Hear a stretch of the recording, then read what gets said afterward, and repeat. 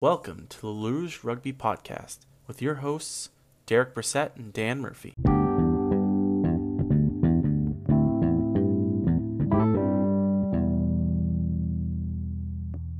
Hello, everyone, and thank you for joining us for this episode of Luge Rugby. We're going to get right into it, Derek, and we have lots to talk about because we were just talking about this. There was a ton of rugby content, ton of rugby to watch over the weekend. It was a little intimidating. Oh yeah. This is going to be an action-packed, super-filled, dense episode. I think we're probably going to touch on every single code known to man here. So it should be a big one, man. I don't. Whoever in the world of rugby in both codes decided let's start every tournament on the same weekend. Both a bit of a blessing and a curse because there's a lot to go through.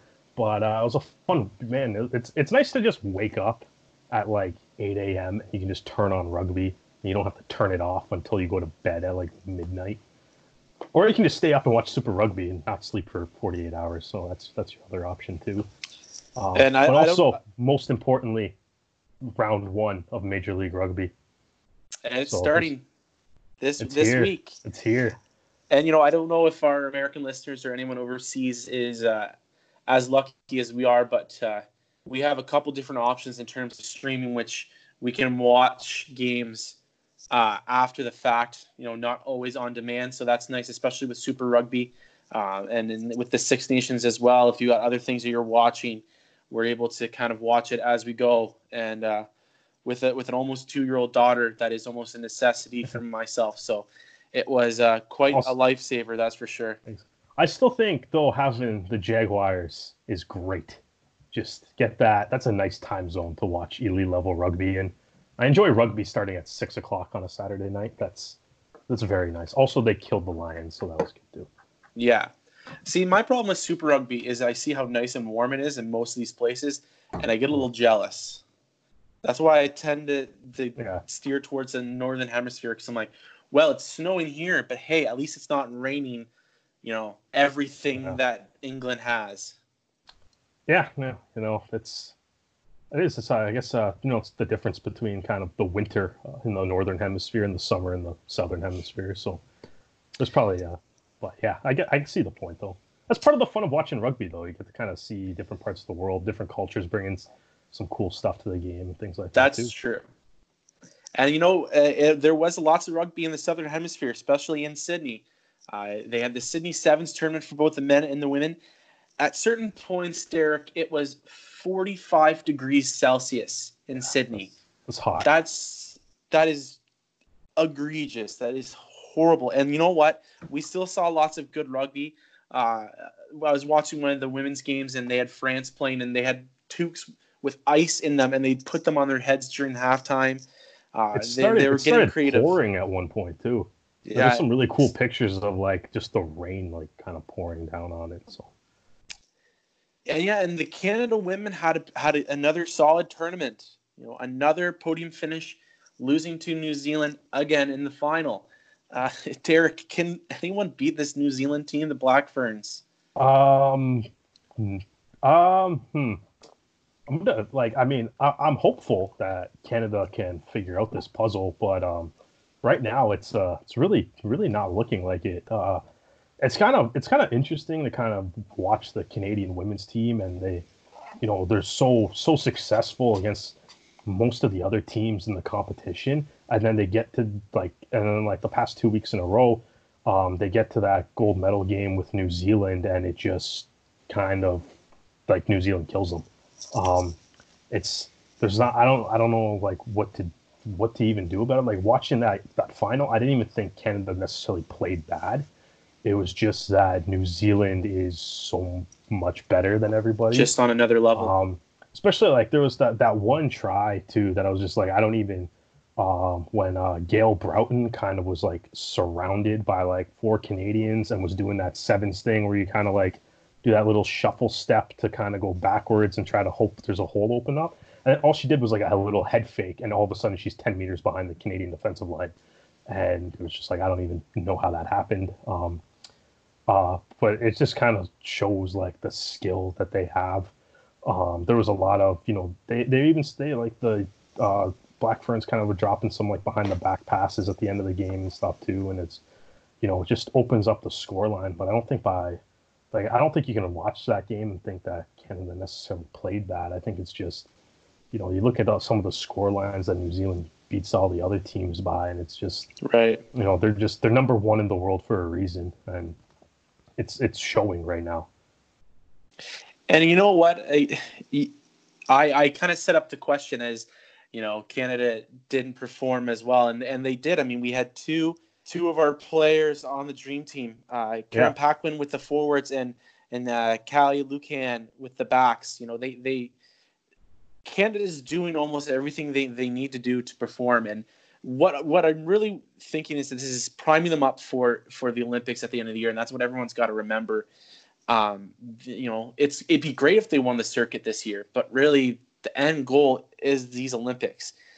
And I think that they've got a strong case to make the podium, especially being that gold medal game. Derek, what are your expectations for these women going into this Olympic year? I mean, we've already got 2 events in 2020, and Canada has medaled in both of them. What do you expect for Tokyo? Yeah, I mean, I think going back to Rio, they took home a bronze there. The team's only gotten better since then. Some of the players, obviously, there's a handful of players that are still on the team from there. They've only gotten better as time's moved on here, and I think if you're kind of looking ahead to the Tokyo Olympics, it's if you see the way Canada has played, then yeah, definitely a podium finish should. If they don't get a podium finish, they'll probably be extremely disappointed. And I think a gold medal is definitely an attainable goal. It's like you said, it's like you basically from the last 2 weeks, it would be a silver medal. I'm sure the Olympics are going to have a quarterfinals though, so that'll be hopefully a different hurdle to go through. But like a normal tournament. So I think ultimately, even if there's a quarterfinal, no quarterfinal, you can even, do a couple of the, March Madness styles, add a couple other rounds to it. I still think Canada would be able to attain a gold medal regardless of what that format is. Looking like right now, though, just got to figure out a way to crack New Zealand. And you know what? We've probably asked this question I've asked Derek this question a few times on this podcast during the 7 series, and I'm going to continue to ask it because perception changes, and players get hurt, and I think what we're probably going to start seeing is as the season goes along is they're going to probably play some younger players like they have been, giving people like Bianca Ferrella, Karen Paquin, and Ghislaine Landry time to rest, keep their bodies fresh and keep, the fitness level up, but at the same time, give these young girls a chance to play and show what they've got. This is the time to do it, and I'm looking forward to the rest of the season. Now, on the men's side of it, their tournament wasn't as great as what we would have hoped, especially seeing what they did last weekend.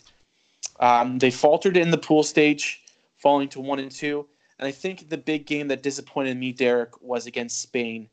And Canada has the men's team has this weird relationship with Spain where they could be playing on fire and sometimes Spain comes in and they drop a game against them, and it seems to be just this odd relationship that's developed. And if they would have won that game, they would have been maybe in contention for that 5-6 game and continue to play a little bit more. But I like how you got to say the 5-6 game instead of the quarterfinals. I can't say the quarterfinals because World Rugby is goofy. Yeah, that's a great way to describe it. And it's funny. I liked what I saw from them, especially in the first half against England before they kind of faltered in the second half. I liked what they did against Ireland, and it's just that one game, and it's frustrating because I know that they've got a ton of really strong talent. Okay, so like you said, there was a ton of rugby this weekend. So I actually missed the game that they played against Spain. So what exactly frustrated you about it?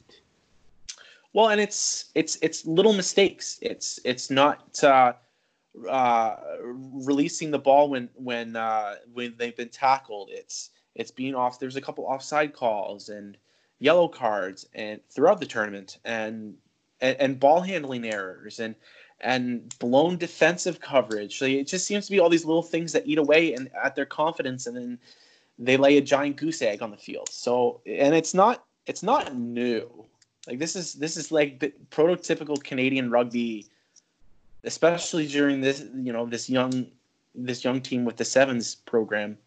It just seems to always kind of peer up. And what frustrates me the most is we saw how well they played last weekend, and I'm like, that's what we want. That's what you can do. Like let's look at that tournament and go, yeah, that's the standard that you guys should put on.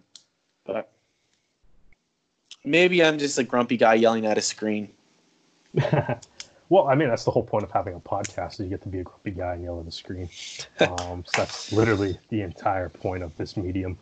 But yeah, I mean, it's it's one of those things where it's, sometimes you watch Team Canada play and you think that they can be a lot better, but then it's just the execution just isn't necessarily there all the time. Yeah, and that's the thing is I can't, I gotta have a quick memory. I need to be like a goldfish, because they're in it again in another month. They get a little bit of a break and then they're in Los Angeles. The men, and then they're in Vancouver, home territory. So a couple big tournaments for them to kind of creep back up and build some confidence in themselves. With less travel too. With less travel as well. I mean, Los Angeles is still a warmer climate, but it's a lot more familiar to some of these guys, and maybe a little bit better of a showing for some fans from Canada might boost their confidence a little bit, and you never know what could happen. But history was made over the weekend, and it wasn't in Sevens and it wasn't in Union. It was in League. The Toronto Wolfpack had their first Super League game, and unfortunately, it didn't come out the way they wanted, losing to the Tigers. Now, Derek, my first question about this game, because you wrote a really good article about the recap of the game with Layman Sports, kind of laying out what happened in that game. But who stood out in that game for you? Yeah, I mean, the player that stood out the most to me was Hakeem Mouloudi, and the French international, and basically he stood out because he was kind of involved in a lot of the plays that eventually, resulted in tries for the Toronto Wolfpack. Especially his interception. His interception play was obviously the highlight of the match for him. And it's one of those things where it's like, I think there's a couple of guys that played. Like I thought Kay played pretty decently. I thought Meller had an alright game, but there was kind of just a lot of overall outside of Mouloudi, there wasn't a whole lot of guys that really seemed to rise to the occasion and sort of step up their game with the arrival of Super League. So it was, I thought, Mouloudi was the guy that created both the tries. He had the great grubber kick to, send Liam Kay away into the end goal there. Liam Kay essentially just had to ground the ball once it got there, and then he had his interception that he ran back a good 70 or so meters. So that was another really nice play. But aside from that, there's we could probably, I mean, even Mouloudi, we can start nitpicking some of his plays too. Yeah. Especially that penalty-filled, casual stroll that Castleford got to have up the field at that one point. But so I think that's definitely going to have to be something that they work out on. And Mouloudi was the top meter maker after round one of the Super League. Yeah, 197 meters made. A try, that's an interception. Assist. Yeah, so, but still, he still made the interception and still ran and didn't trip, because that's probably what I would have done.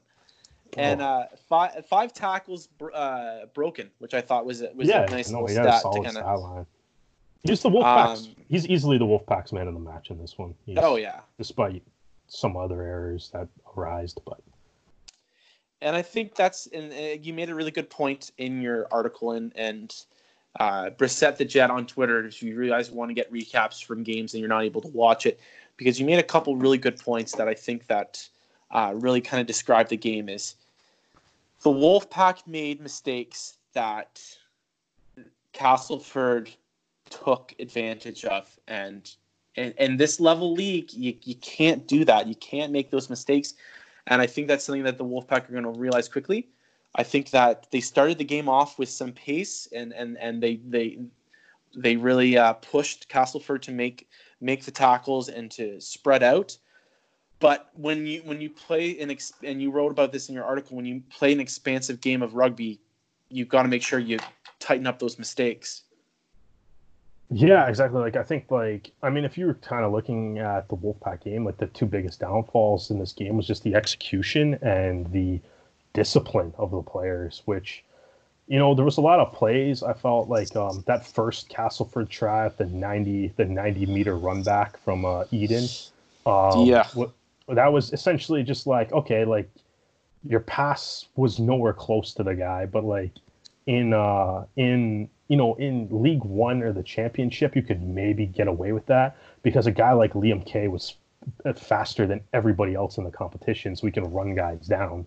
In the event that you did that, you can maybe still prevent that try. Same with a lot of the other players on the Wolfpack, right? Like they've been coming from playing, like realistically, especially the season in League One, they're playing below their level, right? Like, yes, I tried to, explain to some friends, when the Wolfpack first showed up, it'd be like, it's like when the Golden Knights showed up to the NHL was like, yeah, you guys are starting in the ECHL first, right? It's like, there's a gap, right? Like the players are all a lot better, but now that they got up to Super League, that gap's gone. Guys like, Liam Kay, like you're not the fastest guy on the field anymore. No. Because Greg Eden's about to pick up this ball and just turn on the afterburners, and you are going to come nowhere near catching them.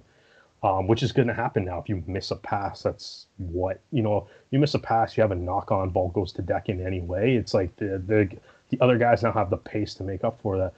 The other one that really stood out was Michael Shenton's try in the 35th minute, where after the Wolfpack already gave up a try, they gave up a penalty on the first tackle with I believe it was Gadwin Springer that drew that penalty.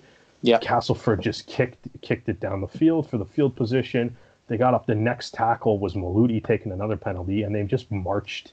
They essentially just walked 70 meters up the pitch, and then you gave them a fresh tackle set from really close range. And it's one of those things too that it's like in the Championship, in League One, maybe you get away with that because you're better than everybody else by a mile, and you could probably stop that. But it was like you give Super League teams like free 70 meters, they're gonna make you pay for it.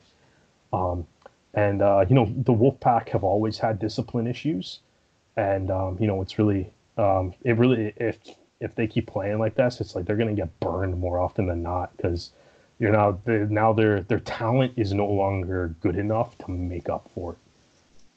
You just got to dig in your heels at that point and start fixing it up. And I'm sure that again, like we said about that Sevens tournament, is the best thing about rugby is we have a game next week to fix all those things and start over again. Now, the Wolfpack have done a lot on the pitch, and they've also done a lot off the pitch.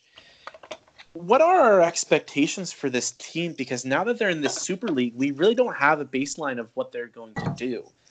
And my other question is, what are our expectations from the business side of the Wolfpack? What do you want to see, Derek, from this team in 2020? Get all the lawsuits dealt with. We can start with that one, or we can just address that, or we can keep the podcast positive and just talk about on the field for a bit.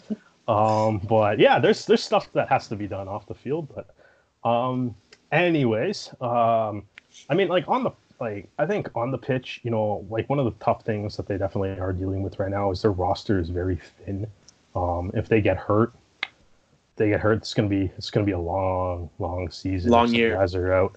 Yeah. I think honestly, I think it's the same thing as the Wolfpack's goal to me is this on the pitch anyways, is the exact same thing that every team that has ever been promoted in a league that has promotion and relegation is don't get relegated. That's your goal. Like that's all you got to do this year. You've made it. It's just don't get relegated. And like you're on the pitch, that's you're off the pitch. It would be interesting. I thought, one of the storylines that kind of falls is going to obviously be Sonny Bill Williams. Did not have a great game to get started here. His first touch was a knock on. Had a couple other knock ons throughout the game too. Didn't have a huge impact on the game overall, despite playing. I think he played like 55, 60 minutes, something like that off the top of my head. So, that's going to be something. It's like, obviously, the league and union have some similar traits as far as your skill set and stuff goes. But at the end of the day, it is a different game and it takes a while to adjust to. And, Sonny Bill hasn't played a game of league in about 5 years. So it'd be interesting to see, how long it takes him to really. So I think if the Wolfpack are going to be good, or like are going to maybe be like, we're maybe not even thinking about their relegation and stuff, but they're going to probably need Sonny Bill to be kind of firing here. And that's going to be what they need. And it's like right now he's definitely not at that point. So it'll be interesting to see how long it takes him to kind of get, up to speed on the league, because he looked, and like I'm not overly surprised. Yeah, exactly. I'm not overly surprised by it, but yeah, he didn't look quite up to Super League speed here. So it'll be something. It's something to keep an eye on for sure.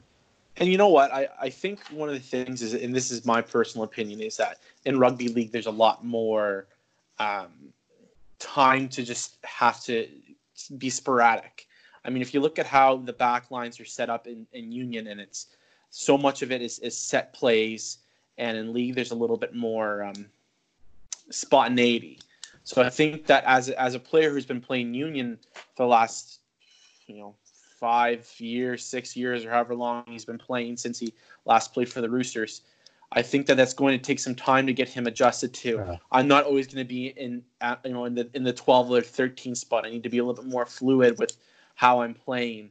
So it will be interesting to see, how long that takes him to adjust to the Wolfpack's set plays.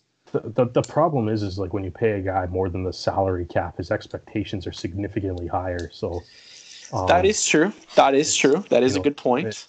It's like, I'm not like, obviously, like, you're kind of not expecting him to be that great right away, but it's like, how many, that's the thing though, is like, how many games do you give him of like the leeway to get built back up into the Super League? Ooh. Like, what's the threshold? It's like, do you start freaking out after 10 games, 7, 5? Does he get like one more here, or before we start? I say give him 5. I think that we need to give him at least or a month's worth of games in practice, just because it's going to take time. Like, he also hasn't been practicing with them the entire time either.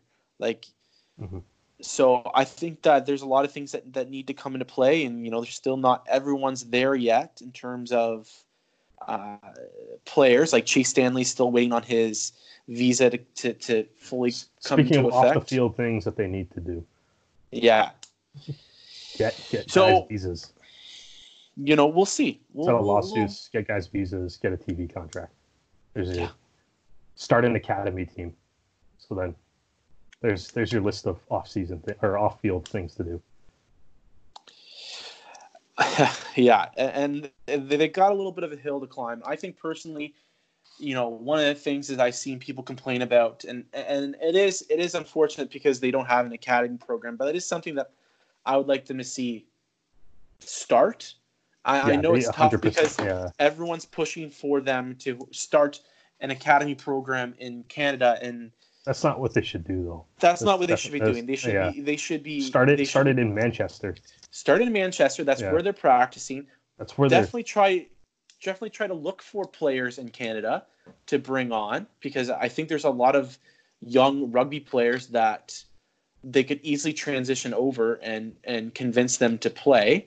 Set it up with the scholars like they had, and make something happen there. I think that the time of complaining is over. I think that we've given them enough time. We're going to be talking about it very soon, but the Arrows in their second season have now started an academy team. Now, Yeah, granted, exactly. it's a little easier because you're grabbing union players for a union, but I think that there are steps that the Wolfpack could make. But yeah, that's the thing is, I think like the Wolfpack realistically are based essentially what 10 months out of the year. They're based out of 10 months out of the year. They're Yeah. based out of Manchester, and it's like there's league players in Manchester. Oh yeah. And like you can, and there's probably league players in Manchester that are good that aren't necessarily tied to other teams, and that there's going to be league players in Manchester that maybe would be willing to switch clubs or something for you too. And you know, if that's And it's realistically easy. like that's You look where at the team's based out of. and you look at their roster and you say, "Hey, we need academy players." There's a very good, strong chance you might make the Super League, Yeah, and that's like, going to pull people very quickly. So or, I think or that yeah, like or do something like what they used to have with what was it, the London Scholars the that London they had that little Scholars, partnership with, and Quinn maybe Nagwadi was playing for them for most of the first 2 seasons. yeah. Yeah, exactly. So it's like I don't know, work something like that out again if that's possible. The other thing too, it's like, you know, one of those things that if you like, it's tough to like, I don't know. I've been critical of how much money Sonny Bill Williams is getting paid, and I think, you know, maybe some of that could have gone to potentially starting a academy program, considering he's being paid three times more than any rugby player in either code in the world, and even more if you take union out of that sentence. So that's another possibility that I think for me. But you know, that's like I think, especially if the RFL isn't going to change their rules, it's something that you have to figure out to deal with on how to deal with it, because going through a Super League season with 25 or under players on your roster is going to be incredibly tough. Right. So that's something that you definitely have to figure out. And it will be something that will be they're going to have to figure it out one way or another, either that or be relegated. But you know, we are going to move on now to Union, and we are actually going to talk about Here we go. an academy third program. code of the podcast already. Third code. We're on a roll. And then we're going to end with the Super Bowl, which will be the fourth and off. I know nothing about football. I can't offer any interesting analysis on the Super Bowl. It was a good Super Bowl. That's really all we have to say about it. The Chiefs have a Canadian player, and as far as I know, San Francisco did not have a Canadian player. No, so, and he's actually a medical doctor. Like he has his doctorate. Exactly. So the thing that I am learning in sports recently is if you have a Canadian player on your team, the chance of you winning increases. Wink, wink, nudge, nudge. Houston SaberCats, Rooney, other MLR teams without Canadians on them. But it's true. It's a fact. Hey, the NBA champions are in Canada and also had a Canadian player. The NHL champions had the most Canadian players on their team last year. 100% of Super Rugby teams with a Canadian on it won their game on the weekend. Just Derek, you make things so hard to segue into, but I'm just going to do a hard segue. The Arrows announced their 2020 Academy and the athletes that are joining the program, and then kind of laid it out how this program is going to work. What I really thought was cool is that they included the universities that some of these guys are going to, which is really neat. And I thought that was a really cool idea. And they also broke it up to, at least in Ontario, the East and the West. Really, really cool initiative that the Arrows have started. Now, Derek, what does this mean for the growth of rugby? You know, we've got the Pacific Pride in the West, and now we've got this program in the East. What is this Arrow program going to do for not just the Arrows, but for Canadian rugby? Yeah, I think it's amazing for Canadian rugby and for the Arrows. You know, it's one of those things that we've talked about a lot since the Toronto Arrows entered Major League Rugby and what Major League Rugby can do. It's that, you know, it's nice to see that there's like a pathway that you can look at. So I know, like, you know, for somebody like myself, when I was playing rugby, it was essentially, you know, hey, if you're not, it was, you know, you kind of like could go through high school or your club, and then it was just, hey, if like you're not good enough to play provincial, or if you weren't good enough to just think you could have a shot at making the national team was like, oh, I got nowhere to play now when people stop playing.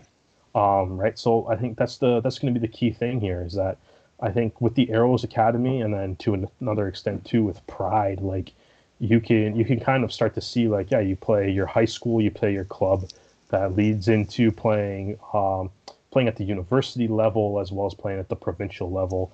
If you're good there, that'll lead to you can join Pacific Pride, you can join the Arrows Academy, whichever one suits you best, and then that's your pole vault to either the Toronto Arrows, another MLR team, which will then be like your way to vault up to playing for the Canadian national team, which is basically like a clear path is something that we've never really had before. It was just play club and then play maybe club, play some provincial, maybe you get selected for the national team. But now, I think the one great thing though is like for all these kids that are joining this, joining the Arrows Academy, there is one like the Arrows Academy is being coached by the Arrows coaches. Corey Hector is overseeing the whole thing. He's the Arrows attack coach. So it's like you're getting like genuine like elite level Major League Rugby coaching out of this too. You're going to be around that environment more often. I'm sure they're going to have, some Arrows players, maybe lend a hand and help out sometimes, or at least offer insight to it. So that's obviously going to be a massive thing for it. The announcement did not say when, the games would be played. They're going to be it sounds like they're going to be playing a handful of games in the spring into the summer here. It would be interesting to see who they end up playing against. Obviously, there's a handful of other Major League Rugby teams that have already set up academies, so I'm guessing somewhere in there. I, for one, though, would like to see them play against Pacific Pride at some point, or at least do training together. I think the one thing with Pacific Pride kind of going through it is that, they've, if you kind of look at some of the results in the BC Premier League, I believe they're undefeated and they're kind of crushing teams. Yeah. So, I can't think of the scores off the top of my head right now, but I remember like looking at it and it was like, there's some big numbers being put up there. And it's one of those things where it's like if you're undefeated, you're putting up big scores on everybody. It's like maybe Pacific Pride kind of needs someone better to play against, which could hopefully be like the Toronto Arrows, or then hopefully if other Major League Rugby teams, especially some of the teams, say if Seattle wants to set up an academy program, San Diego, Los Angeles, some of those more West Coast ones, maybe like the Pacific Pride would become like a nice opponent for those teams to come play, because I think they might. It looks to me like they might need a level between the BC Premier League and Major League Rugby that's more suited to their skill set there. And what confuses me is the CLC Wolves played the Crimson Tide. It's kind of like was an invitational BC Premier League, where I was thinking to myself, why are they not playing the Pacific Pride? Pacific Pride players were on the Crimson Tide. Some of them were, but I just feel like that would have been a benefit so much. I kind of wish Rugby Canada pushed a little bit more, because that would have been such a benefit to the Pacific Pride players to say, this is what you're aiming for. Yeah. Have fun. Go get it. That's why I'm kind of hopeful that like. Yeah, I hear what you're saying. We know that the Arrows and Rugby Canada have been working together on a lot of things. Mm-hmm. One of those things is how to develop the best pathway and stuff. And I think the key thing with the Arrows Academy, for kids that for athletes that are interested or have the potential or want to put the drive and the effort into becoming a professional rugby player or becoming a player on the national team. It's like before, when we had like that centralization where it was like, if you want to play for Canada, it's like wherever you are in the country, move to Langford, BC, and you have to play and train at the facility out there.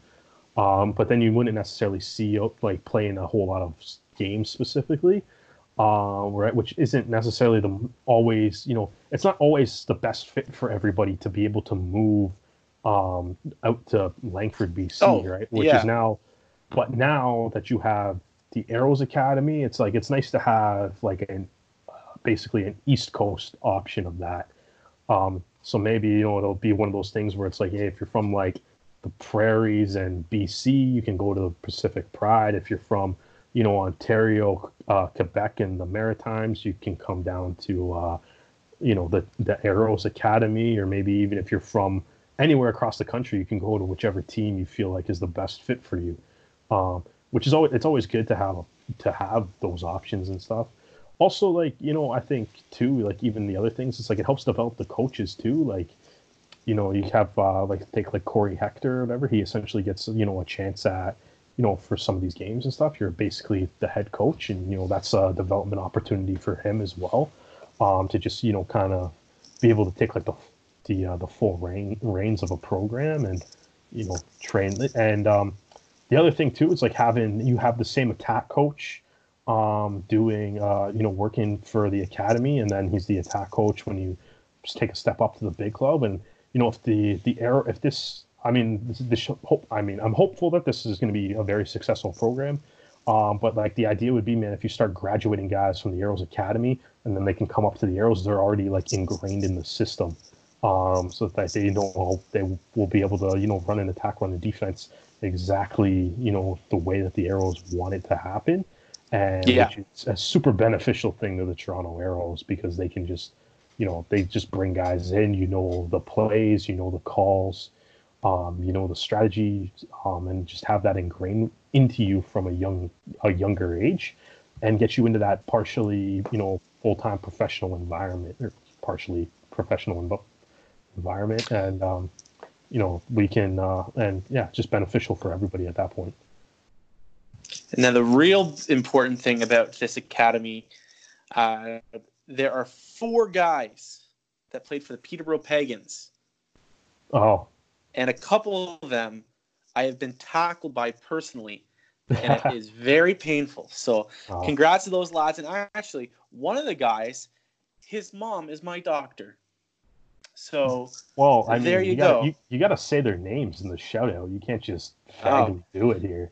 I mean, like one of the guys, if you're gonna shout them out, man, you gotta start dropping some right. Emerson Pryor, Darby Bradley, Brendan Ferguson, and Steve Cumberford, who his mom is my doctor. They, Emerson played under 20, Steve played under 20 for Canada, and they've already both been part of the academy program last year when they had a couple of the exhibition games. So, it doesn't surprise me to see them on the list. And one of the coaches with the Pagans has been doing video stuff with the Arrows already, and he's the head coach of the Trent Excalibur. So Tom, I'm sure, had a hand in having some of these guys there. So I'm excited to see them make the next step. And I think Emerson's just one of those guys that you could tell that when he's playing club rugby, he's one of the best guys on the pitch. And it's guys like that that are going to get the advantage of playing at higher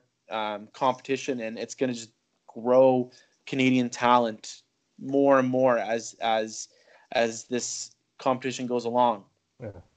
They also all just became my 4 favorite rugby players now that I know that they've hit you. So that's I'm all in favor of this. It hurts a lot. I would imagine. And my old body can only take so much, and they're so much younger than me, and they get up so much faster than me after being tackled that it's not fair. Well, I mean, don't have the ball and they won't hit you. You can avoid it. Okay, I'll just never have the ball.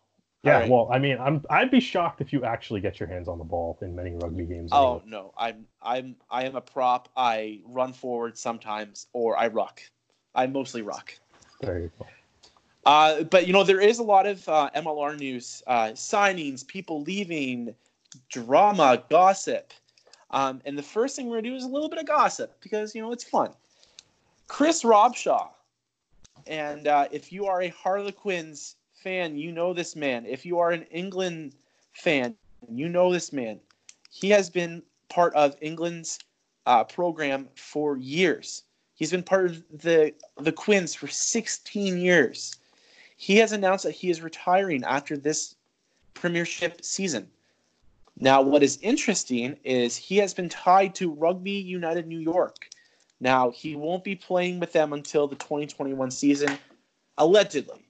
So, a lot of stuff is up in the air. Allegedly. He's also taking some offers from France and Japan because you can just go to Japan and finish your season playing with some All Blacks and make some money and be hunky-dory. But with I think the 3 highest paid players, rugby union players in the league, in the world right now, play in Japan. Oh yeah, the money's great there. It's amazing. It's amazing there. Like, you're telling me Brody Redelick couldn't play another season of Super Rugby? No, that guy's going to make his money. I love his contract. I'm like, yeah, I'm going to go to Japan for 2 years, come back, and then I'll make the All Blacks to play for the World Cup again. But yeah. I'm just gonna go pad my bank account for a couple of years in between World Cups here. And I mean, Dan Carter is still playing.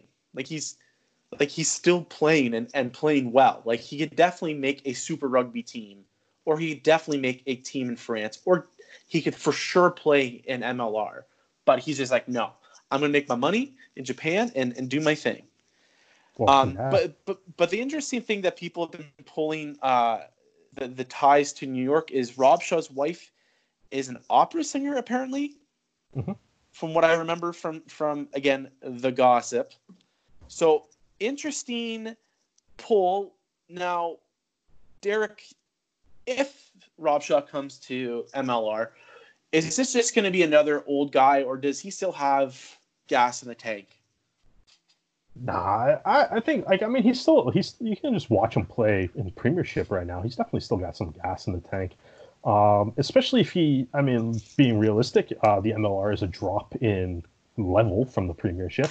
Yeah. So if he does that, then yeah, I don't see why not. I mean, it'll be interesting to see how it goes. Like, clearly, that's the one great thing I think about some of these teams and stuff is, like, I like the way that Major League Rugby has sort of expanded and picked what cities they go to. Because I think, if you have teams in some of these world-class cities like New York, that's a draw to some of the bigger... Oh, yeah. And especially with New York, like, I don't think it's a coincidence that New York seems to be gathering, the most, interest from some of these big-name guys that have played, elite, like, high-level test rugby in, for some of the best nations like England or France, with obviously Ben Foden, Matthew Bastareaud there already. And now Chris Robshaw. Like, I'm not surprised that, those guys are kind of looking at it and being like, New York is an appealing destination to go live in. I guess, like you said, though, I think, maybe there is some, outside factors and, some, family considerations. Like, if his wife, if it's something that his wife may feel the need that she has to do to further her career, then, it's, one of those things where it's, that might be a super appealing move just to make, like, as a way to, everybody in the family's happy, and, it's a good move for everybody. It's not necessarily just a good move for one person. And that's, that's obviously a consideration for a lot of players, is, like, the impact of a signing or moving leagues their teams will have on their family. So it sounds, I guess there's a rumor too that he might be in New York this week at some sort of Rooney fan event or season kickoff party. So, I mean, that definitely isn't putting water on the fire that he's coming. So it's always good. I think it's great I think anytime the league can add some of these big names, it's good, because it's, it drums up, news stories for, rugby fans around the world that, like you said, that Rob Shaw is, retiring or leaving the Harlequins, and, he potentially is coming to play some Major League Rugby I guess, I don't know if it would be alongside Bastareaud and Foden, because I think Bastareaud is on a 1 year. Yeah, I think he's on a 1 year. I don't believe Yeah, they might not have both of them. They probably can't afford to have all three of those guys on the team. But it's good to see the interest being drummed up around the world, and hopefully, for sure, hopefully rugby fans across the globe start tuning into Major League Rugby games. So, like, that's kind of what you want, even if it's, because there's somebody out there where Chris Robshaw's his favorite player, his or her favorite player, and wherever Robshaw goes, it's like that could be something that they'd be interested in watching. Yeah. And I want to go back to what you mentioned before about one of MLR's biggest pulls is their cities. And I want to bring us back to 2016 when Pro Rugby was running and look at the 5 teams and where they were. Denver, which is, we've got Colorado there, so close. Ohio. Glendale's like just outside of Denver, just as outside, far as I know. So pretty close. Ohio, which strong sport town, but it's not a big pull for international athletes. And then 3 teams in LA, and a little bit of a saturation. Sacramento, San Diego, and San Francisco. I mean, so 3 teams in California, not 3 teams. 3 teams in. Sorry, what did I? Oh yeah, LA. Sorry, yeah. So I mean, Sacramento and San Francisco. I mean, doesn't have the same pull as LA, and even to the extent of San Diego. So I think that MLR, I agree with you, has been a little bit more smart in terms of where they've decided to put their teams, and each team has its own different appeal for players, and it's going to be very interesting. And we are starting to see ebb and flow of people going and leaving, and one of those players, and this is where I mentioned the drama, is Tristan Blewett is leaving NOLA. Derek, I was a little high on NOLA this year, and I think that this might be changing my mind about. That's the first thing I was going to ask. So I remember last part.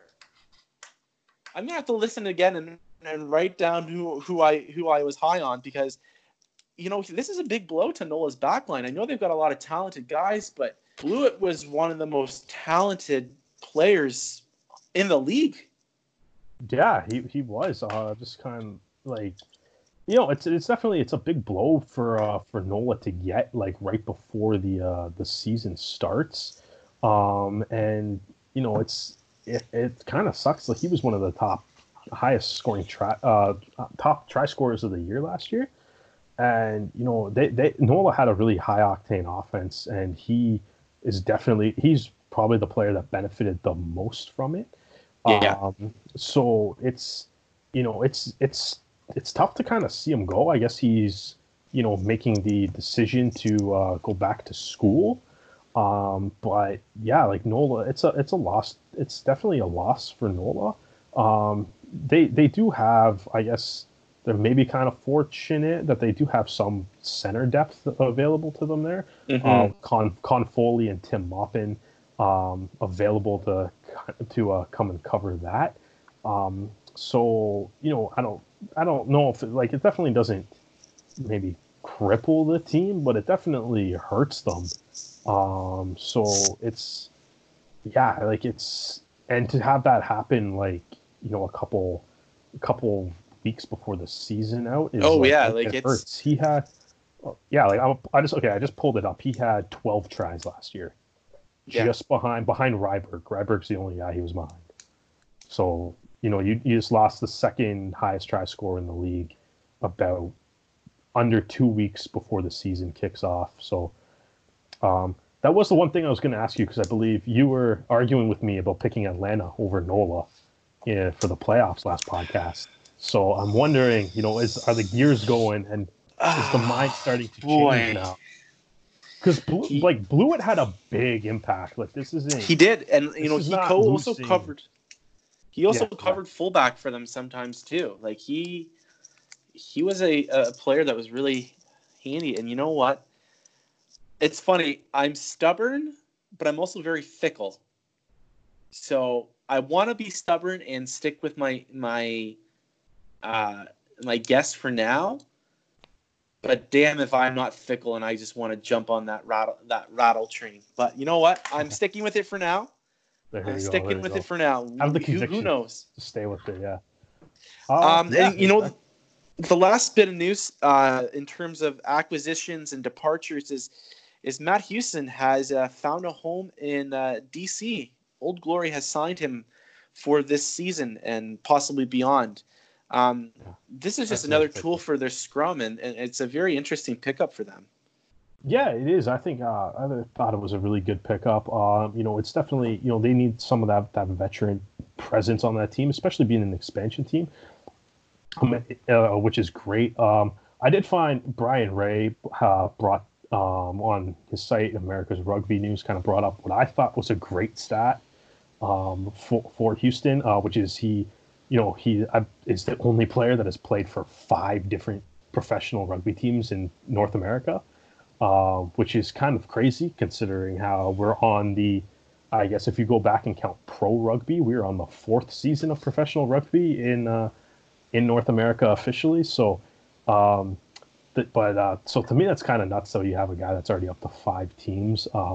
But he had a huge year for New York last year, and he's definitely going to bring a lot to their scrum. And they are definitely too. They already have some really good back row players with Larson, Fanana Schultz already there as well. So it's I kind of I'm not a huge fan of their depth, but I feel like their back row might be. The back row that they've strung together is looking pretty solid, and if they do have guys go down for injuries, they're probably all right at that position. Other positions I'm still kind of questioning, but Houston overall is a really nice pickup, and there's not going to be like he's going to make a big impact on that team, probably right away too. Right. Yeah, I'm interested to seeing his impact for sure, and I think the best thing, and we talked about it with the Arrows, is competition breeds better performances out of people. Mm-hmm. So it will be interesting to see how that all turns out. Now we're going to get into the latest MLR news, and I don't want to talk about it because I think it's just ridiculous, but it is a big piece of news, and we're going to talk about it. The Austin Gilgronis. Austin has yet again changed their name and rebranded. Mm-hmm. Named after a quote-unquote large drink that will be created later. Texas-sized cocktail, I believe is the actual quote. I want to just translate vomit. Yeah. Now, what do you think about this? And I think we need to look at this 2 ways, because there's the team rebranding and then there's the new team strategy. So let's go with the branding. Let's do the branding first. The branding first. Okay. How do you feel about it? All right. So my first thought before even getting into what the team name is or the colors or the logo or any of that other branding is it is an incredibly bizarre decision to rebrand twice in an off season, and then also to rebrand when you rebrand the second time to have it under 2 weeks before the season opener is kind of, and to add on to that, announce that you're moving stadiums as well. Yeah. It's so from that perspective, it's mind blowing that it happened. It's crazy. It doesn't I don't. My biggest question when this was announced, and I'm still not even quite sure what's going on, it was nice. I like that in the announcement, they addressed any of the fans that bought Herd gear were going to be able to, trade it in or whatever and get the new Gilgronis gear. That's a nice gesture because I feel like you'd have to do that because this is like, if you make this very bizarre decision, you kind of can't leave the fans out to dry, especially since Austin has done a lot of work to, patch things up with the rugby community out there. You don't want to just throw that away. So that's definitely a move that I feel like they had to do.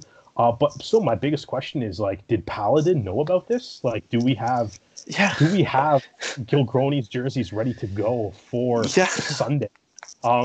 And like, because it was interesting to kind of see, like, if you follow a bunch of the players on like Instagram or other social media, which I highly recommend you doing because it helps grow the profile of the league and stuff. So like, if guys are going to create content and kind of promote themselves, definitely go support that and watch the things that they do. Like, you could kind of see, like, they were kind of, when they arrived to the stadium, you have like guys are in like Herd tracksuits and. There's, I guess they have some of those Gilgronis orange T-shirts. Yeah. With the AG on. Is that supposed to be pronounced Aggies? Because I kind of thought that like Aggies and like Texas Longhorn people didn't really get along. But is the AG supposed to be a pun on that? I don't really know. Anyways, but It You're was, looking into it way more than I did. Yes, yeah, no, I'm a big logos and team branding guy. So this is actually super interesting to me, for a number of reasons. But yeah, so it's like my biggest question is like, one, what kit are they wearing on Sunday? Because when they played I believe they played the Austin Blacks this past weekend, they were wearing Herd, not even a Herd jersey. They were wearing some camo thing with a Herd logo on it. Yeah. Which isn't the jersey that the Herd announced to be having. So it wasn't like, I don't know if that was like a practice kit that they just slapped some numbers on after, but so I'm very curious because they were clearly wearing Herd, or even maybe it was even older, maybe it was Elite, but actually it had a Paladin logo on it. So they're clearly wearing Herd gear when they played the Blacks last weekend. So I'm really curious to see what they come up with for this, which is ultimately is why I have no idea why even if there is new ownership, why you didn't just ride out the season as the Herd and then change it next year. Just for that, like just for some of that basic logistical reasons on that. Well, and I don't want to toss around the term Bush League because it's a very harsh term, but it just doesn't make MLR look as professional as it could be. And I think that you're doing yourself a disservice as a owner to pull this at the last minute.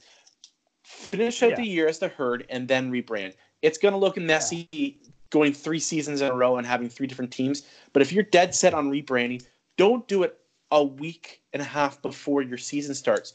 Because now fans are asking these questions. Are they going to come out in Austin Herd stuff? I mean, they did the league did all that advertising for the Vegas tournament or the Vegas weekends.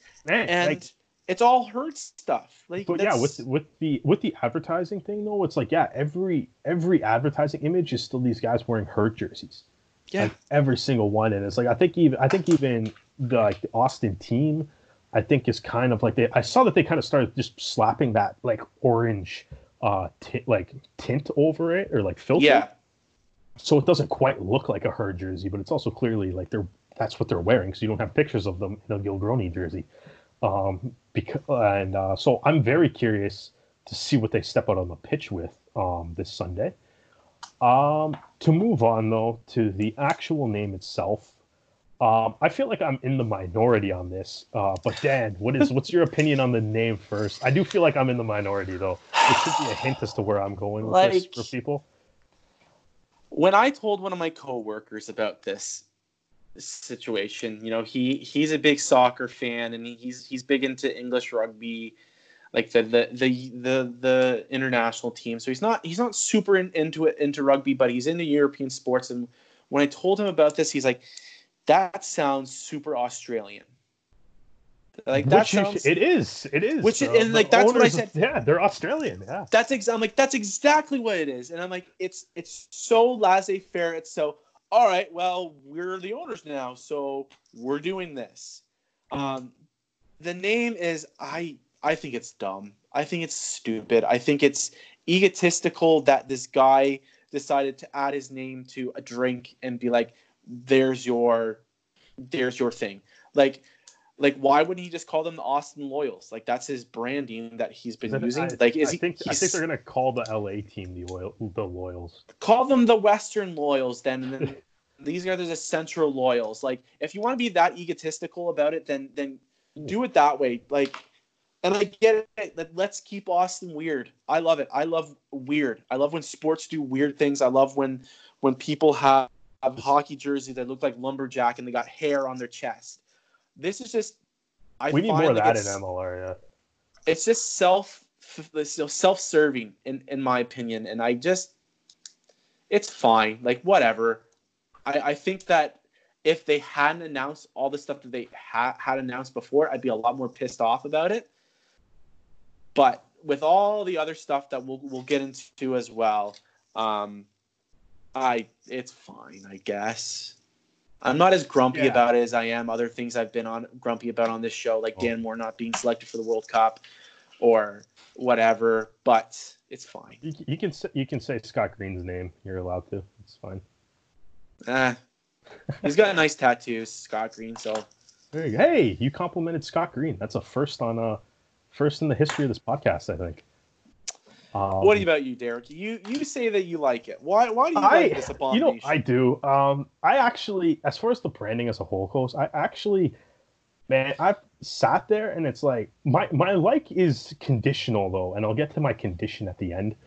But it's like I do actually kind of like it. It's I love the colors. I love the logo. That was the one thing I was kind of classic, like college. Like the logo looks American a little college. Yeah, the logo looks a little too baseball-y for me, but I like the idea behind it. Yeah, that's fair. But I like the idea behind it. I think if they put the AG logo on their as the crest on their jersey, I think that would look better. But again, we have no idea what they're wearing, so I'm not going to judge that yet. But yeah, like I think when I remember, like was it like a couple episodes ago where we were talking about how most of the teams are black and blue, black, blue, and red, right? Yeah. So like, you wanted a little bit of splash of a different color, and hey, one of the black teams is now bright orange. Oh yeah, I got it, so but just with a dash of crazy. With a dash of crazy, yeah. So I think here's my take on the team name is that if I have no problem with it. It's a little weird. I don't really mind weird though. It might be a good thing for them to have because I mean I can guarantee like if you made up a word like you're like there's nothing stopping you from doing there's no way anybody has Gilgroni copyrighted on any platform. It's not like you're running into the Warriors, which there's probably a lot of teams. There's a lot of teams in North American sports. Especially that one in Golden State there, there's a lot of popular teams named the Warriors across the world in a variety of different sports. But that doesn't mean the Warriors is a bad name. It just means it's a more common name. But that's what I kind of like about Gilgronis. The one thing that I kind of, because I saw like a lot of people complaining that it's named after a drink, and I have no issue with that. Because but the thing is you're laughing, but the thing is it's like the Austin Gilgronis are not the first team to name their team after a product or a sponsor. Especially like obviously if you go to Europe, sponsorships, things like that, or even other parts of the world, they're a little bit more like prominent on, obviously on teams like jerseys and things like that, because even our even hockey teams where it's like you can't find a sponsor on a hockey jersey over here at the highest level. You go over to Europe and like their jerseys are like littered with sponsors and stuff. So it's a little bit different, but like just for some examples of like even just North American sports, the Toronto Blue Jays, name inspired by Labatt Blue, who were the original owners. Labatt Brewery was the original owner of the team, and that's kind of where they got their name from. It was a name the team contest, but Labatt kind of rigged it so they only would allow teams that had the word blue in it to actually win. The New York Red Bulls in MLS, also literally any team around the world that's named the Red Bulls because there's a lot of them. Yeah. And Red Bulls is a self-explanatory one. I'm sure everyone can figure out who owns the Red Bulls. I think, and a couple other ones too. The Green Bay Packers are named after the Acme Meatpacking Company. So like the Curly Lambeau went to his boss when he worked there and asked for money for jerseys, and they were like, "Well, slap my name on your jersey," and that's how they became the Green Bay Packers. And to this day, it's probably one of the more iconic uniforms in professional football is the Green Bay Packers. And so like that didn't really stop that. I think the most famous one is the Mighty Ducks of Anaheim, who were literally basically like, hey, Disney was kind of like, hey, we're putting out a sequel to a hockey movie. Let's buy an NHL team. And then we're going to make a bunch of merchandise, cartoons, and a couple more movies centered around a hockey team that wears, the same jersey that we're going to make the NHL play. Also, fun fact, Iceland versus USA at the Junior Goodwill Games for the movie is the first hockey game ever played in the Honda Center where the Ducks play. That was the first hockey game that actually occurred in that arena was Disney filming that movie. So one, I love that you know that. Yes. Two, I do have a counterpoint to make about this. Mm-hmm. I agree with you. However, every single team that you just mentioned either had a company that already pre-existed or a product that already existed. They're not making up they're not making up a new drink that they haven't even announced what it is and combining it with the owner's name. That's my only point I'm bringing. You're correct. That was my one condition. Like, I have no issue with you naming a team after a product that you own, that you want to try to sell. My condition, though, is that that product has to actually exist. So if it doesn't exist, then it becomes a silly name. So I just hope I'm able to drink some Gilgronis really soon. It better taste really good. Yeah. If I can drink a Gilgroni, no issues with the name. If I can't, then it's a pretty silly name. But they're not the first. They're not the first team to do it. They're not the last team to do it. So I have no issue with it from that standpoint. I do like the colors, like you said. It adds a little something different to Major League Rugby. A lot of blacks, a lot of reds, a lot of blues. So it's something that I'm sure it'll pop out a little bit. But you gotta make sure this actually works. The stuff that they added to the side, those other things like some of their game day experience or some of the paying for club tickets, discounted tickets for families and stuff. All that stuff attached to it was awesome. And if they follow through on any of that, you can call the team whatever you want. Yeah. But and if anyone hasn't heard or written or seen or read any of the stuff about the Gilgronis' new action plan for Austin and for youth rugby, please go to their Twitter, their website, their Facebook, and read the press release, because what they have planned for the city is exciting. It really is, and I hope that they follow through on it. And I think that if it does, and the team has a little bit more success, I think that they could really turn the program around. And they've got their first chance this weekend, and they will be playing the Toronto Arrows for the first game of their MLR season. That was a hell of a segue there, bud. I know. That was on fire. I loved it. And we ruined it, but that's fine. Derek, what can we say about this Austin team? What are they bringing to the pitch? I tried to look at their roster before we did this podcast, and there's a big influence from South America on this team. Mm-hmm. A lot of unsure guys that really could make a difference, and some international assistants coming soon. We don't know of this time whether or not some of their big guns coming from overseas will be playing in the Arrows game. But what do you think, Derek, about what Austin could bring to the pitch when they face the Arrows? Yeah, I mean, for sure. Like, it'll be interesting to see what what their lineup looks like. I mean, they recently added the Brazilian hooker Wilton Rebalo, which is a really nice pickup. So now they got Rebalo and Juan Echeverria in the front row, which is a very nice combination to have. I'm guessing maybe people that follow Austin a little bit more correctly, or we'll see when the lineup comes up. But I would imagine it might be Lerome White starting at loosehead.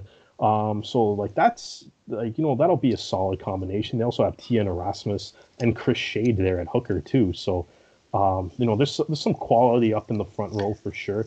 And Tian and Erasmus actually has been also covering loose forward as well, because they're a little light in the back row. So when they played Colorado, he also subbed in back there too and had a pretty good game. So continue. Yeah, exactly. Yeah, exactly. And I mean, for me, like, I'm not expecting Adam Ashley Cooper, which, by the way, that was a massive signing that we totally brushed over when we that news segment.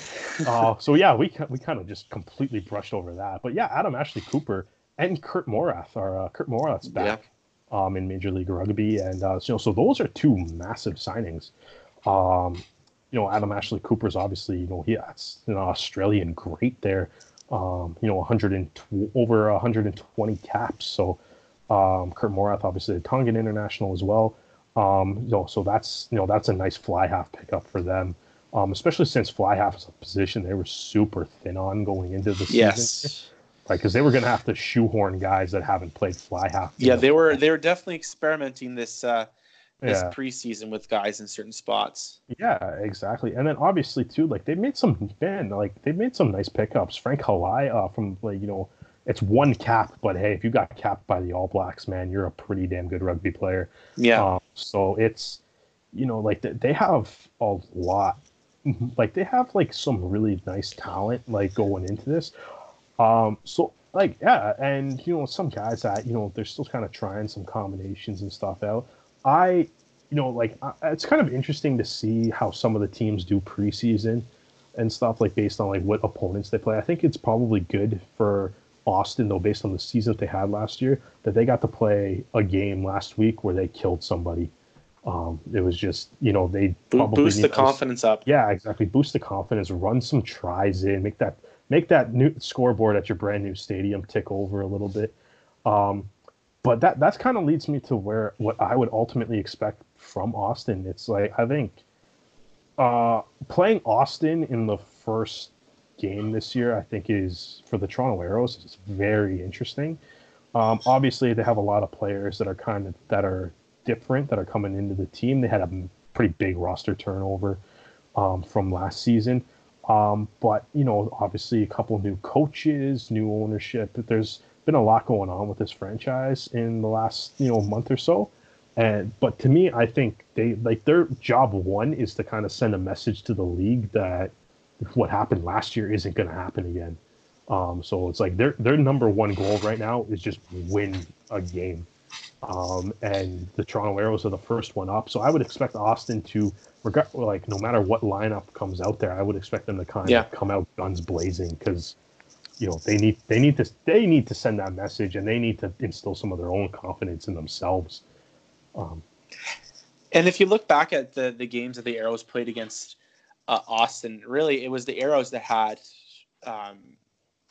roster not issues, but circumstances. I mean, their first game, they had a lot of their international players away from the ARC, and their second game in Canada, it was essentially a split squad game because it was postponed and put in the middle of a week on a Wednesday. So, second game of 3 in 8 days. Second games of 3. So, these games really had a big change in terms of who was playing, and so for the Arrows, it's going to be very interesting to see them with their standard roster for most of the season, starting together. They've had some preseason games together, and seeing what they can do with this new, I guess, a new style of offense, but definitely with a new flow that they might be going with. Yeah, like I think from what I've seen of them in the preseason stuff, their offense is looking a lot more, dynamic, a lot more like creative. Guys are definitely running lines that probably they didn't run last year. It's going to be tough to defend. They're definitely going to try to open some holes up in teams' defense, with utilizing some speed and a little bit of creativity with the ball, as well. But the big thing that the Arrows are going to have is the scrum. So the scrum is the scrum is looking like the weapon of choice for the Toronto Arrows right now. And that's it's the same thing. It goes across every league in rugby. If you have a good scrum, if your scrum's better than other teams, it's like it goes a long way to winning titles. And we saw like the prime example at the World Cup this year, where it was just the Springboks just decimated teams, and teams couldn't do anything about it because it was they were just that much better than everybody else. And that's the brilliance of Springbok rugby. And I think the Toronto Arrows look like they're kind of trying to come in the same way. Like they had the controlled scrimmage against Rooney or whatever. They sent like three scrums against the feed back, and were able to steal the ball and stuff. And if they can do that, and I think, to be honest, like Rooney's got a much better than Austin. So that'll be... and also guys that have been around each other a little bit more too. Yeah, exactly. And so I think there's going to be, I honestly, like, overall looking at this, like, I don't, in seeing it, like, Austin is not going to go 0-16 again. But they're going to start the season 0-1, I think, because I think like the Arrows are just better than them in every. And I think I don't know. It'll be interesting to see like if the scrum is going to be an interesting. I fully expect the Arrows to dominate that area of the game, and then it'll be up to the backs and stuff to kind of execute and finish off some tries. Yeah. But the Arrows should be in a very good position this week. But I think they will have to weather that storm because Austin will be. I think Austin's going to come out of the gate guns blazing here because they have to. You have to win. You have to win a game. Like that's the biggest goal for that team right now. Now I'm gonna ask you a question that I just thought of now. Because I like throwing you for a loop every now and then to keep you fresh, keep your mind sharp. Who's going to be your man of the match for the Arrows? Ooh, in the first game? In the first game. Oh. I'm trying to think of how I want to answer this question now. Do you want me to go first? Because I've got an answer. No, because you thought of the question, so you were probably prepared for your answer. Like. Just kind of being sneaky. I've been thinking about it the whole time we've been recording. You know what? I'm going to go with Ben Lesage. I think will be my man of the match. I feel like he's looked really good in training, and I think doing a team here with Austin, he's they might have like Saniula. I'm going to totally butcher Sion. Fengahuya. I'm sorry, buddy. I completely butchered your name there, man. I apologize. And Penny to give, so I'm thinking, because that's a good matchup for him either way. Any of those three guys that are in there. And so I think with the Arrows offense kind of being more dynamic and stuff, he's going to get a lot of opportunities with the ball in hand too. So.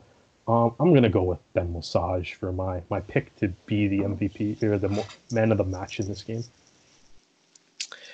And I think that with so many new guys on both sides of the pitch, I think we're just going to go with someone that's old faithful, someone that's had MLR man of the match and, team of the week experience. I think that Mike Shepard's going to have a big first game of the season. Yeah. I think that he's going to have a big impact, especially with the ball carrying. I think that he just adds something that Austin won't be ready for.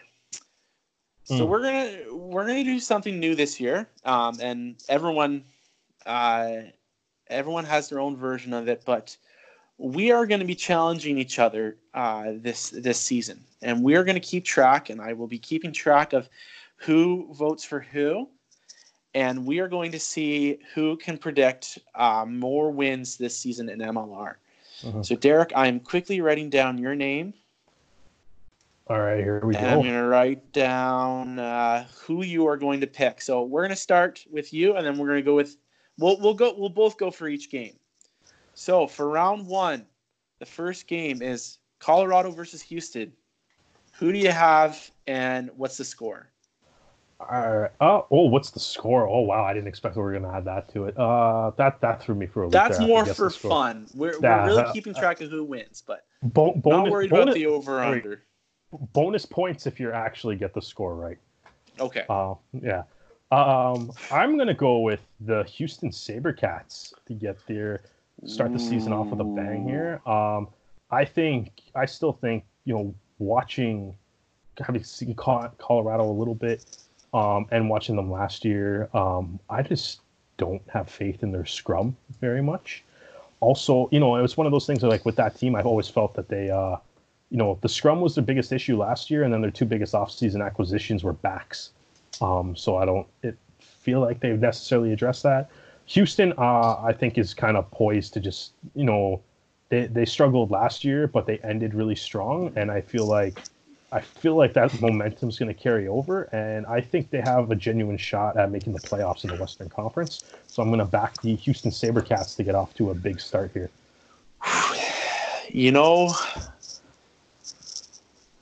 It's hard to bet against. You can't change your mind because of my explanation.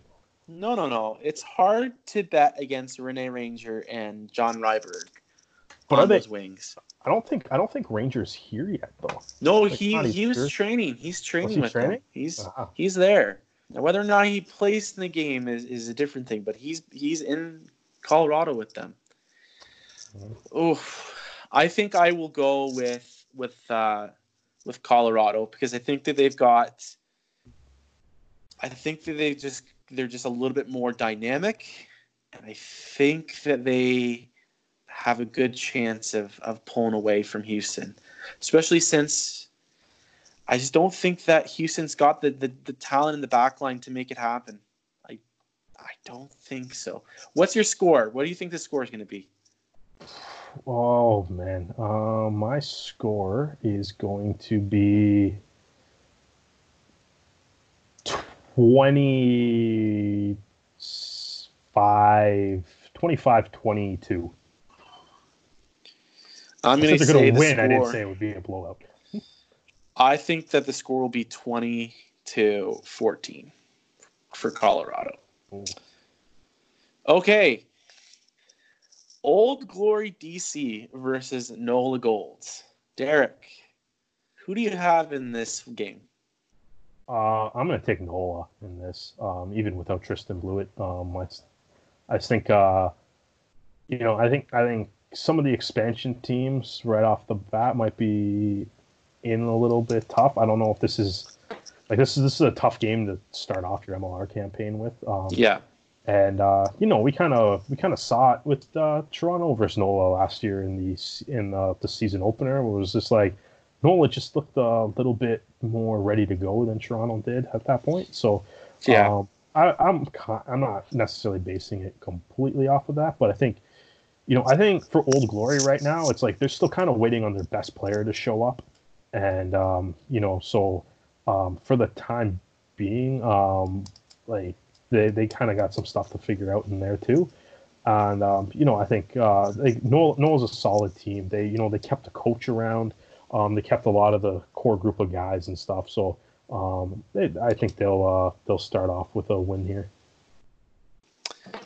And I think I agree with you. I think that their experience in the league, I mean, one of the tough things about how their season ended is they're going to learn from it. And when you keep a good core of those guys around, hopefully it will rally and they'll work together. So I think that NOLA will win this game as well, especially with the Beast not part of the program yet. So what is your score for this game, Derek? Well, it's NOLA, so 45-30. 45-30. Yeah, that's it's NOLA. I'm gonna go NOLA 30. Old Glory 16. I think that it won't be as explosive of a game, but I definitely think that NOLA will win comfortably. Okay, next game is Utah versus Rattle Rugby ATL. Derek, who do you have on this one? I'm gonna take Rugby ATL in this one. The Utah kind of is scaring me a little bit right now. They didn't look too great against the Arrows. The Arrows also looked very good in that game, in fairness, but Utah was definitely struggling in that game. And then I obviously didn't see the game against San Diego, but that scoreline was terrifying. That's probably scary. Probably did not induce too much confidence in the Utah fans. Rugby ATL, I talked about it on the last podcast, I believe. It's like I kind of like the way that they built their team. A lot of local guys that have already played for the coach before. And, I think this is a really good matchup for them. Like if they, you kind of want to start, this is probably a great team to start your Major League Rugby campaign with. So I'm going to back them to get off to a win in the first ever Rattle game in history. Yeah, and they're much less of an unknown as compared to former years. Mm-hmm. Yeah, they've played already. They've played already, and they've also They've also slowly announced some of their signings. So we know a little bit more about Utah than we have in the past. But I think I got to agree with you. I think Rattle's set up for a nice win to start.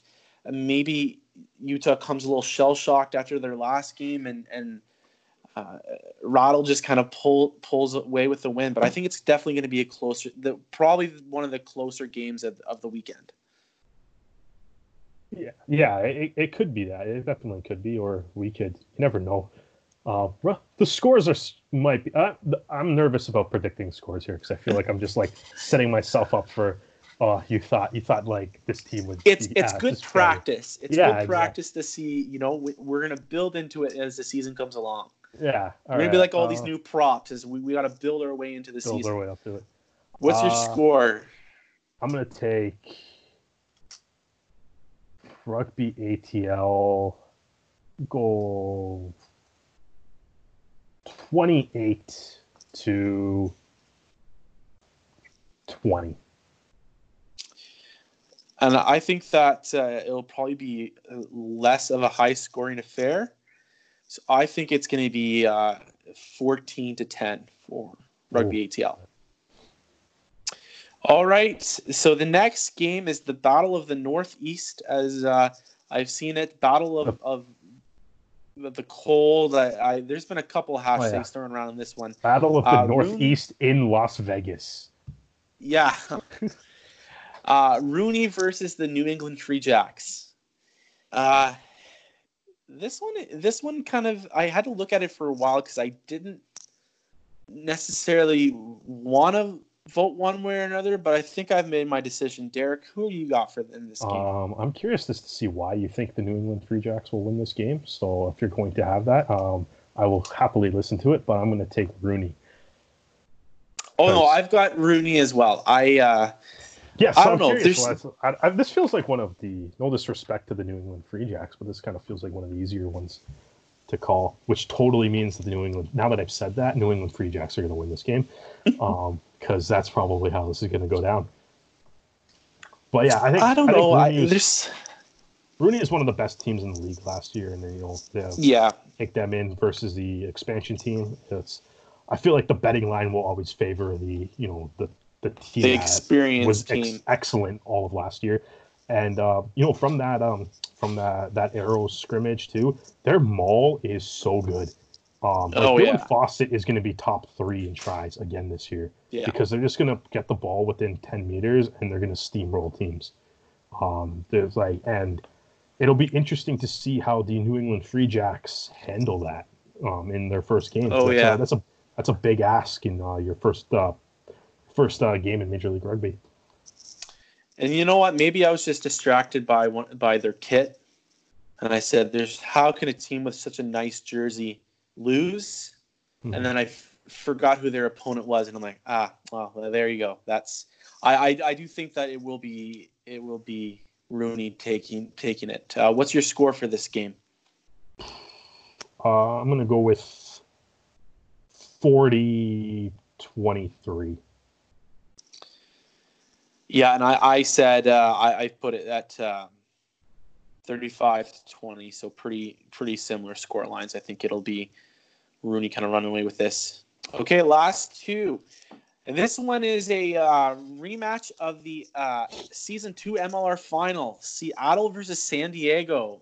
All right. Derek. Yeah. So you know what? I want you to pick this one first. You want me to pick first? Yeah. I think it's going to be Seattle. In all reality, I think it's going to be Seattle. I think that their scrum has gotten better.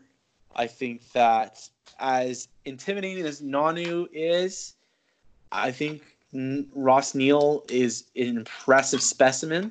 I think that they will be clashing all throughout the game, and I think that it's going to be so much fun to play. And you can never rule out Jeff Hassler pulling something out of his hat, and Matt Turner is just an absolute monster, running like he's the Energizer Bunny. So I think that it's going to be Seattle winning the game. All right, so I'm going to pick San Diego because you picked Seattle, and that's going to be all the logic that I need. Wow. And so I'm totally taking San Diego. Excuse me for being a patriot and picking Canada West. Yeah, but they're not actually in Canada, so it doesn't really count. Although I did maintain that San Diego's got a Canadian too. It's all good.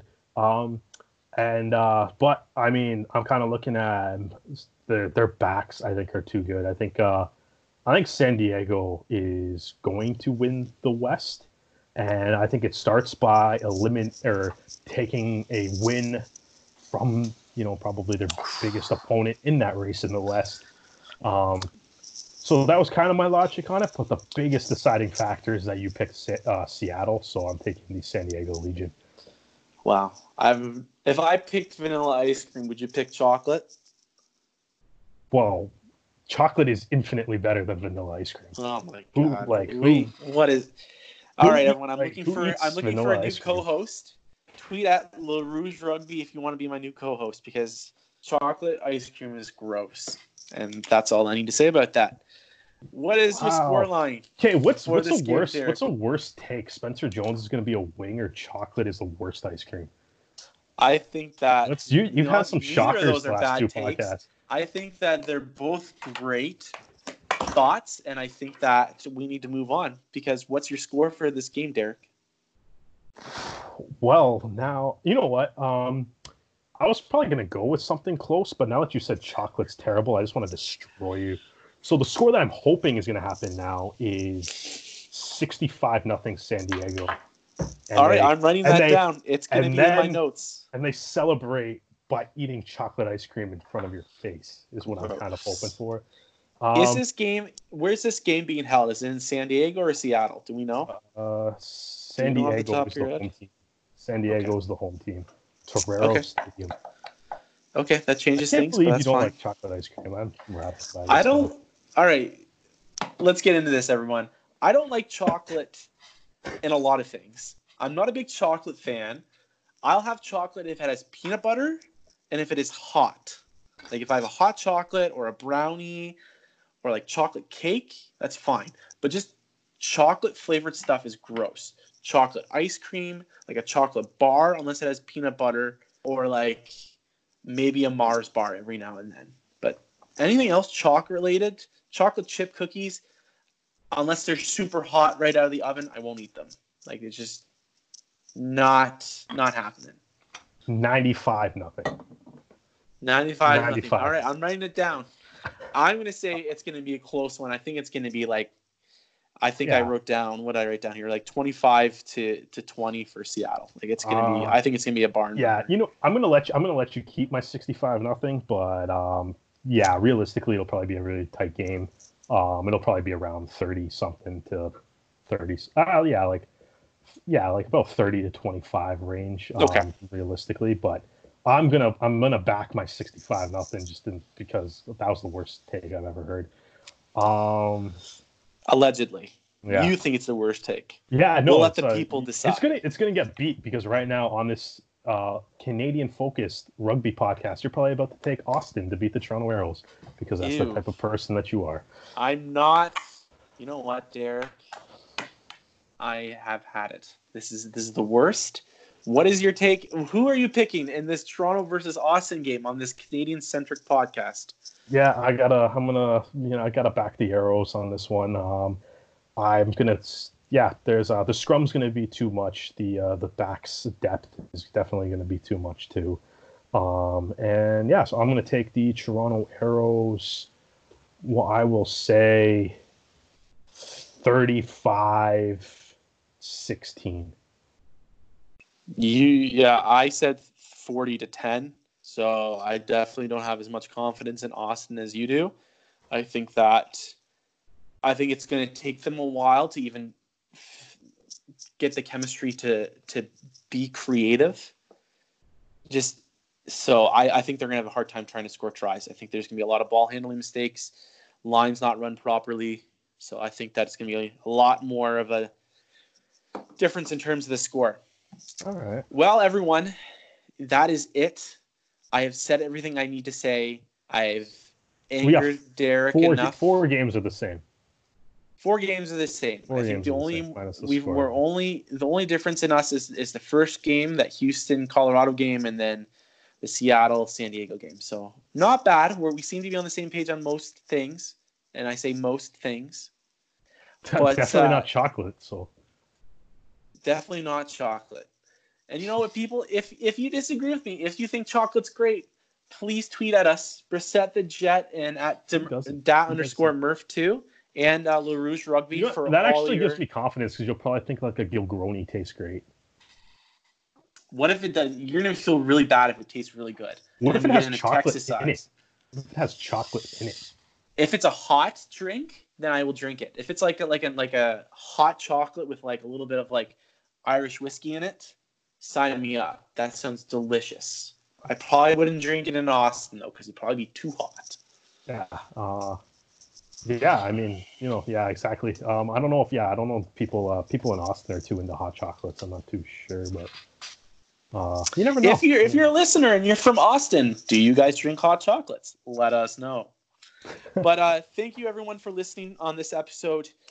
We will be back next week after the Arrows game and after the MLR, and hopefully we will have more news about tons of stuff, because there's still lots of questions up in the air in terms of the broadcast for Canada, for what are the Gildromies going to look like, and lots more. So thank you everyone for listening, and enjoy this next weekend of rugby, because there's going to be a lot of it.